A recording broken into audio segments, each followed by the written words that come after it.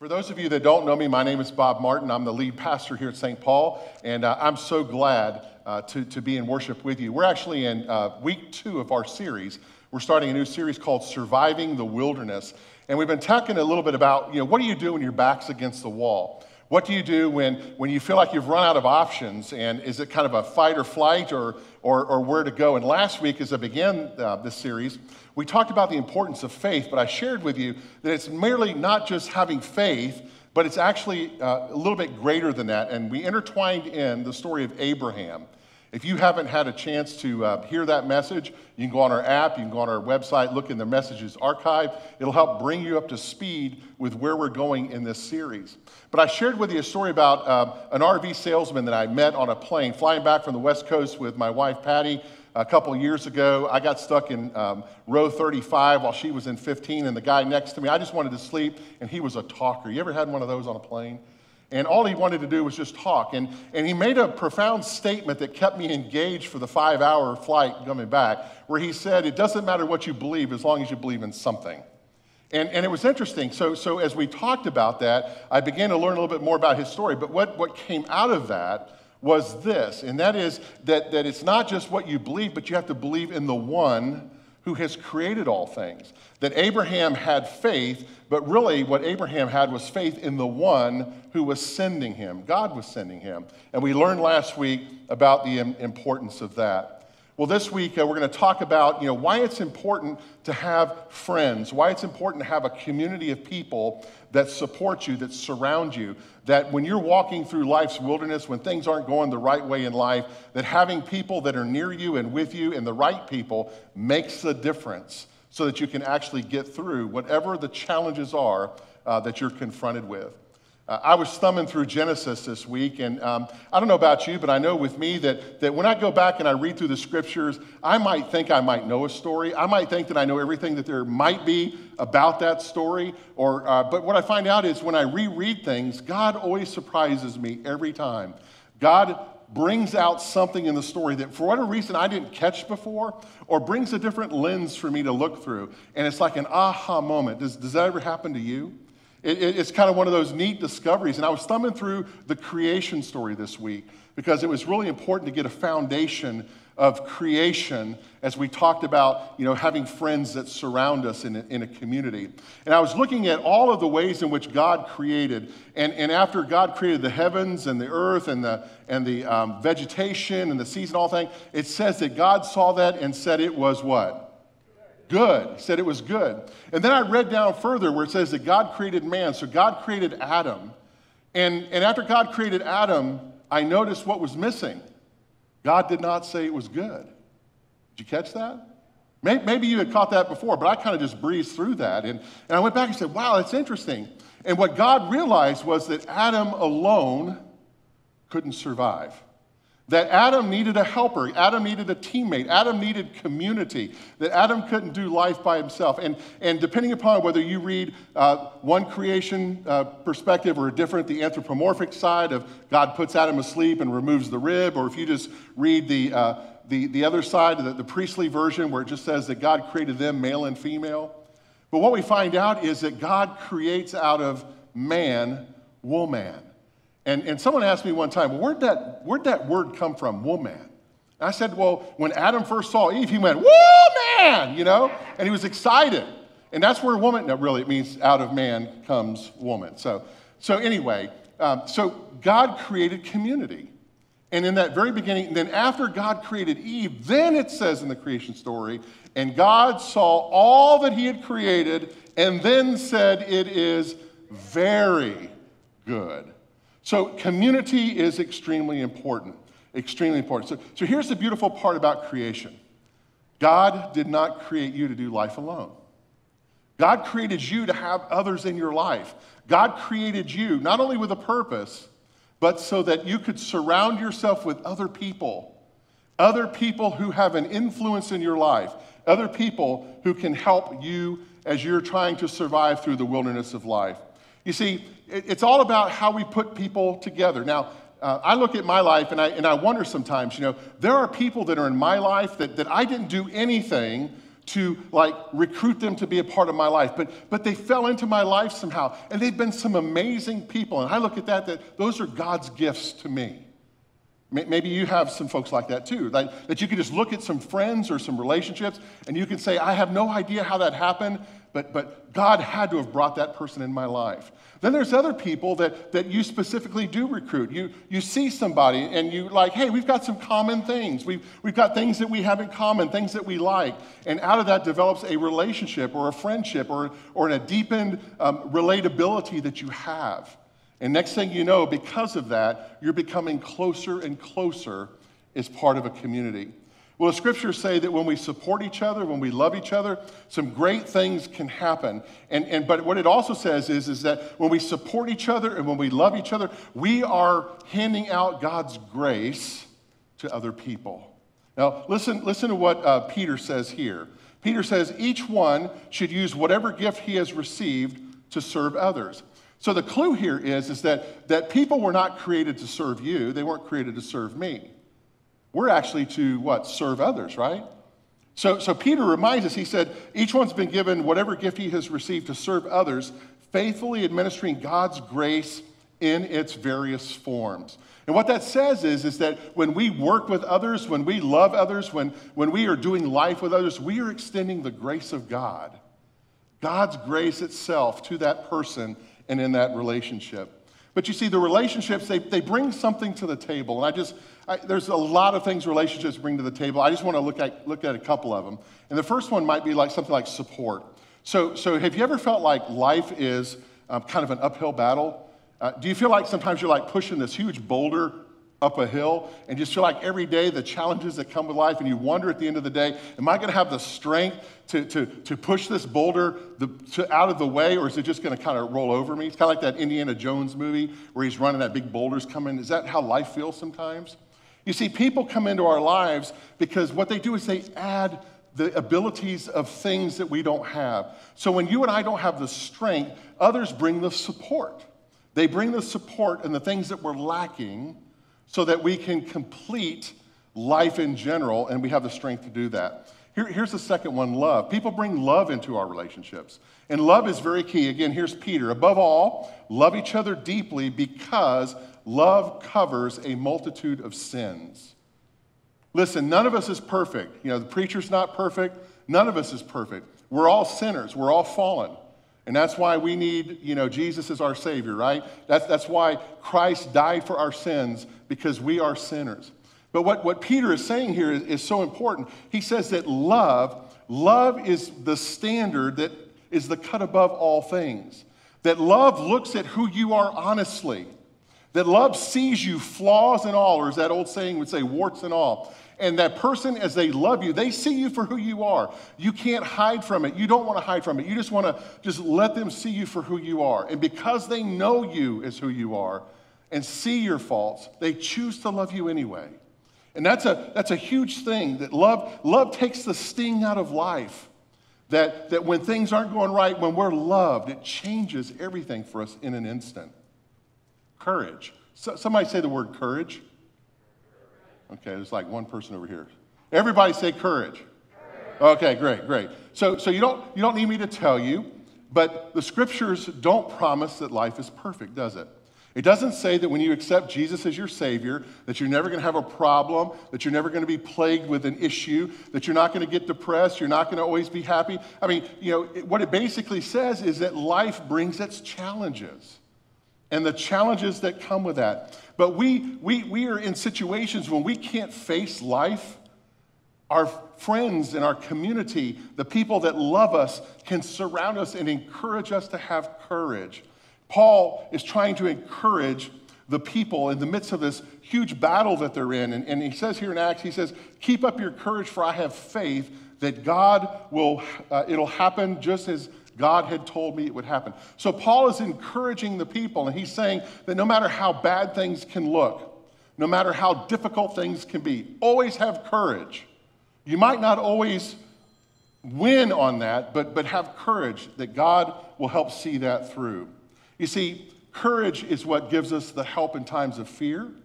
Courage is what helps give us the opportunities when we feel like we're failures, when people surround us with courage, it changes all that. When things that we're up against just look too big, courage is what changes the game for us in that aspect. Here's the next one, value. Say the word value. Okay, this one's really important because the people that you choose to hang out with are going to shape your values. I don't know how else to say it. So if you're choosing to hang out with people that have godly values, if you're choosing to hang out with people that have Christian values, if you're choosing to hang out with people that understand what the fruit of the Spirit is, then the odds are that that's going to be the kind of environment that's going to percolate in you.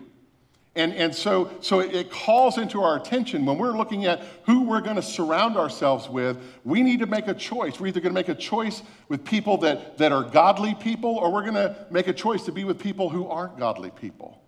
And the scriptures move us into the direction to say that God wants us on this path to holiness. And then holiness brings about our ability to love, because as we're being holy, we are drawing closer to God, and God is love. And out of that, we express love in so many other ways. So values are really important. Here's the last one I want to just point out, and it's called accountability. Okay, accountability. So how many of you are car buffs? Anybody a car buff? Anybody drive a car? Okay, everybody should raise your hand on that. See, in preacher school, they teach you about, okay, if they don't raise their hand, ask another question that everybody has to raise their hand. Okay, so anyway, so think about that. So your engine, anybody ever have a check engine light come on? Yeah, if that's ever come on, that's kind of a scary thing. It almost means like game over, right? Or if you ever have had your car overheat, if the temperature gauge goes too high. So those are two things that will tell us the health of our car. If the check engine light comes on, Felix, that means trouble, right? If the temperature boils over and the radiator explodes, whatever, that tells us, well, see, that's the same kind of thing. We need friends in our life that could be our accountability partners.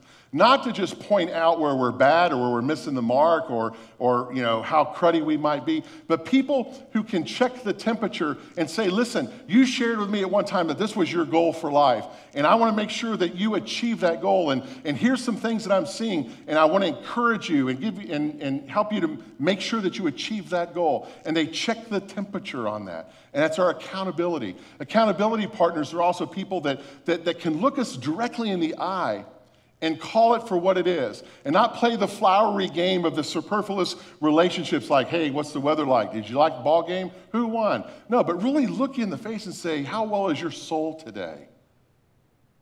How are you doing coping with the anger that you're under? They can ask those difficult questions, whatever they might be, and know that they do that out of love from an accountability standpoint. You see, many times in scriptures, God has brought those people into life.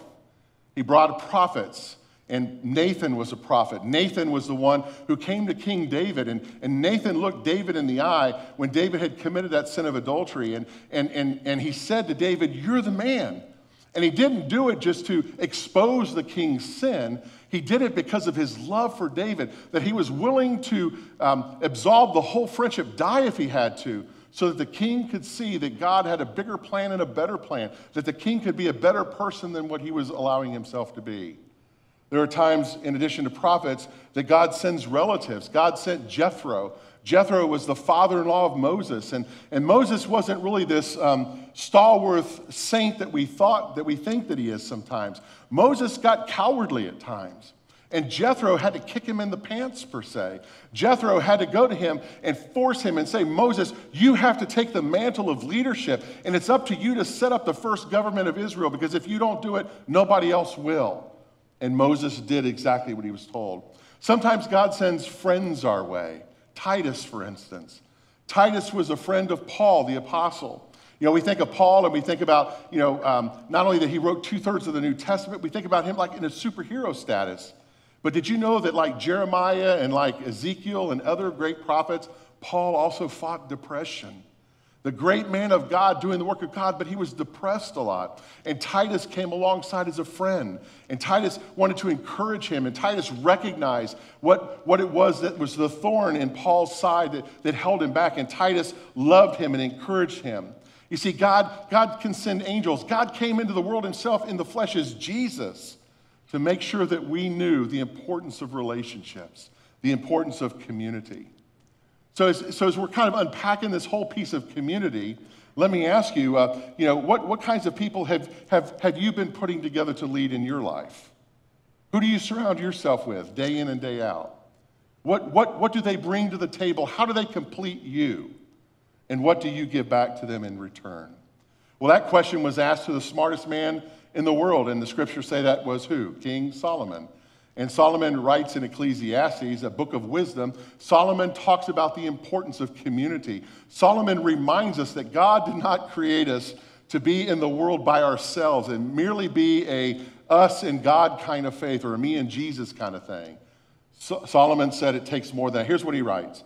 He says, 2 are better than 1 because they have a good return for their work. If one falls down, his friend can help him up. But pity the man who falls down and has no one to help him up.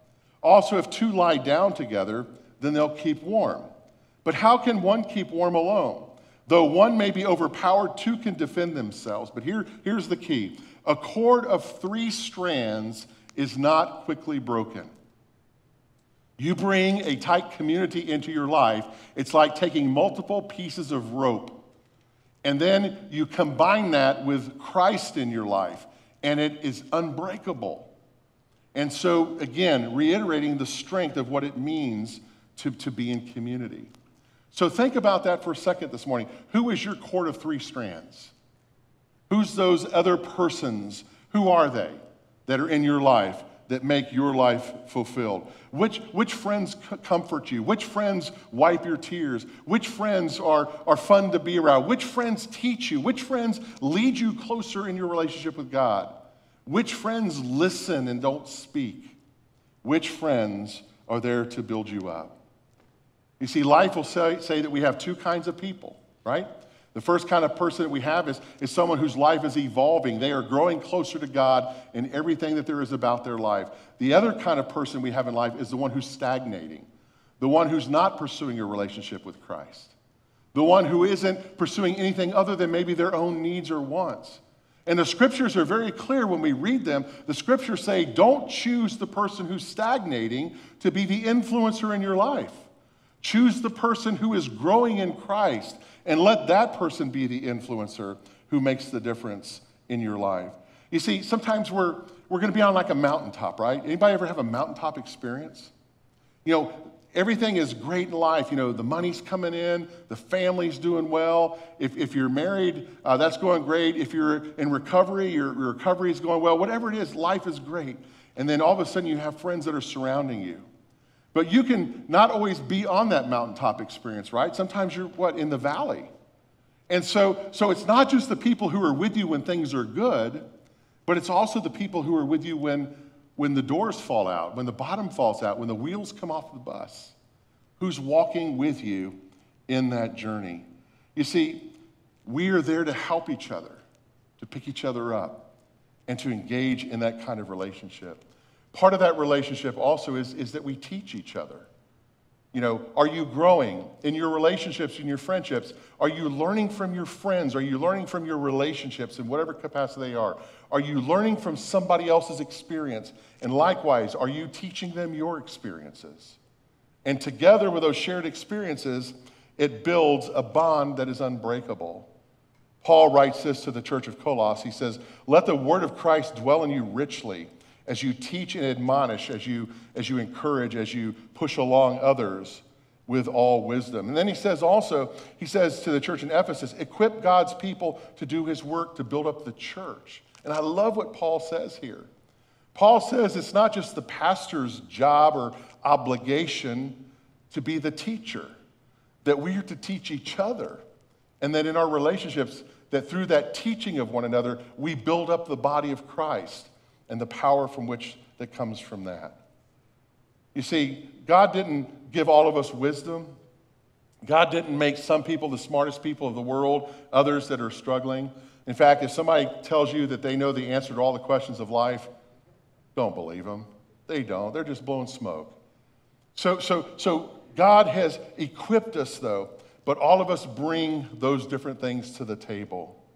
You see, we need the Lord. We need each other. We need a team. The scriptures contain many verses that say one another.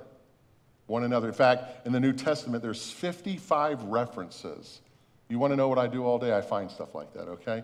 55 references alone in the New Testament that has love one another or of another components to that. And it's a reminder for us of how important that really is.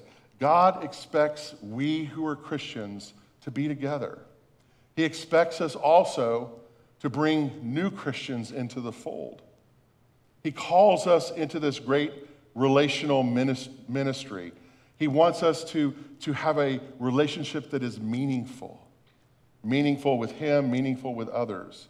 And He wants us to incorporate this one another command into our life, that we're not merely just saying it, but we're living it. Paul writes to the church of Galatia, he says, bear one another's burdens and thus fulfill the law of Christ. So part of that community also is bearing our soul. It's bearing our soul. It's bearing our burdens. You're hurting, then I should be hurting. If I'm hurting, then you should be hurting. If we have a need, we should be fulfilling that together. And he also says in Romans 13, be devoted to one another in brotherly love and give preference to one another. He says in Corinthians, have the same care for one another. You see the one another's another, it's always there. I mean, Jesus is the greatest model of this. When God came in the flesh as Jesus in the world to demonstrate and to show how close He really is to us, don't you think God could have just done it all by Himself? Don't you think instead of, building a community of apostles and teaching the masses and doing healings and all the things that He did, don't you think that God could have just said, I'm just going right to the cross of Jerusalem and just get it over with? Jesus reached out. He built community to the point where He could look at Peter, James, and John. He could look them right in the eye on the night before He went to the cross, and He could say to them, my soul is breaking over this decision. I am overwhelmed with grief. I don't know. Can I really do this? And He could make Himself vulnerable in that instant, divine yet human, coming together and colliding. And it was in that moment that Peter, James, and John saw the real Jesus. Community. There's a story about geese. Some of you have heard this story. Maybe this is a new story for others.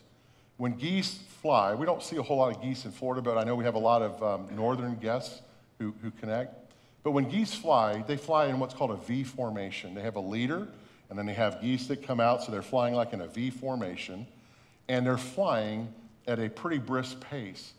When they analyze this V formation and they scientifically look at that, what they realize is the further you get down in the line, the less a goose has to flap his wings to stay in the formation. Because the work is being done from the front, from the leader, the first couple, and it basically projects in some wind trajectory that then makes it easier for the rest of the geese not to have any trouble in flying. And if you ever heard a geese honking when they're flying, what they're doing is they're feeling the drag, and then they're honking to encourage the ones that are leading to flap harder so that that drag goes away. But here's something you might not have known about a goose. When geese are flying, if there's one that's ill, injured, sick, whatever, and it leaves the formation, did you know that 2 other geese will leave that same formation and they'll go huddle with that one? They will not leave that one goose alone. It is not ever left alone to die or to be harmed. Those 2 will stay with it until that goose either dies or becomes well enough to join another flock. You see, that's what Solomon was talking about. That we need to entrust each other with that kind of relationship. That when we are surviving the wilderness of life, that is how we get through it. That we take care of each other, that we support each other, that we encourage each other, that we love each other. Solomon said it again. He said, 2 are better than 1 because they have good return for their work. If one falls down, his friend can help him up, but pity the man who falls and has no one to help him up. Also, if 2 lie down together, they will keep warm. But how can one keep warm alone? Though one may be overpowered, 2 can defend themselves. A cord of 3 strands is not quickly broken. We survive the wilderness together. We are one. Many as one. Amen?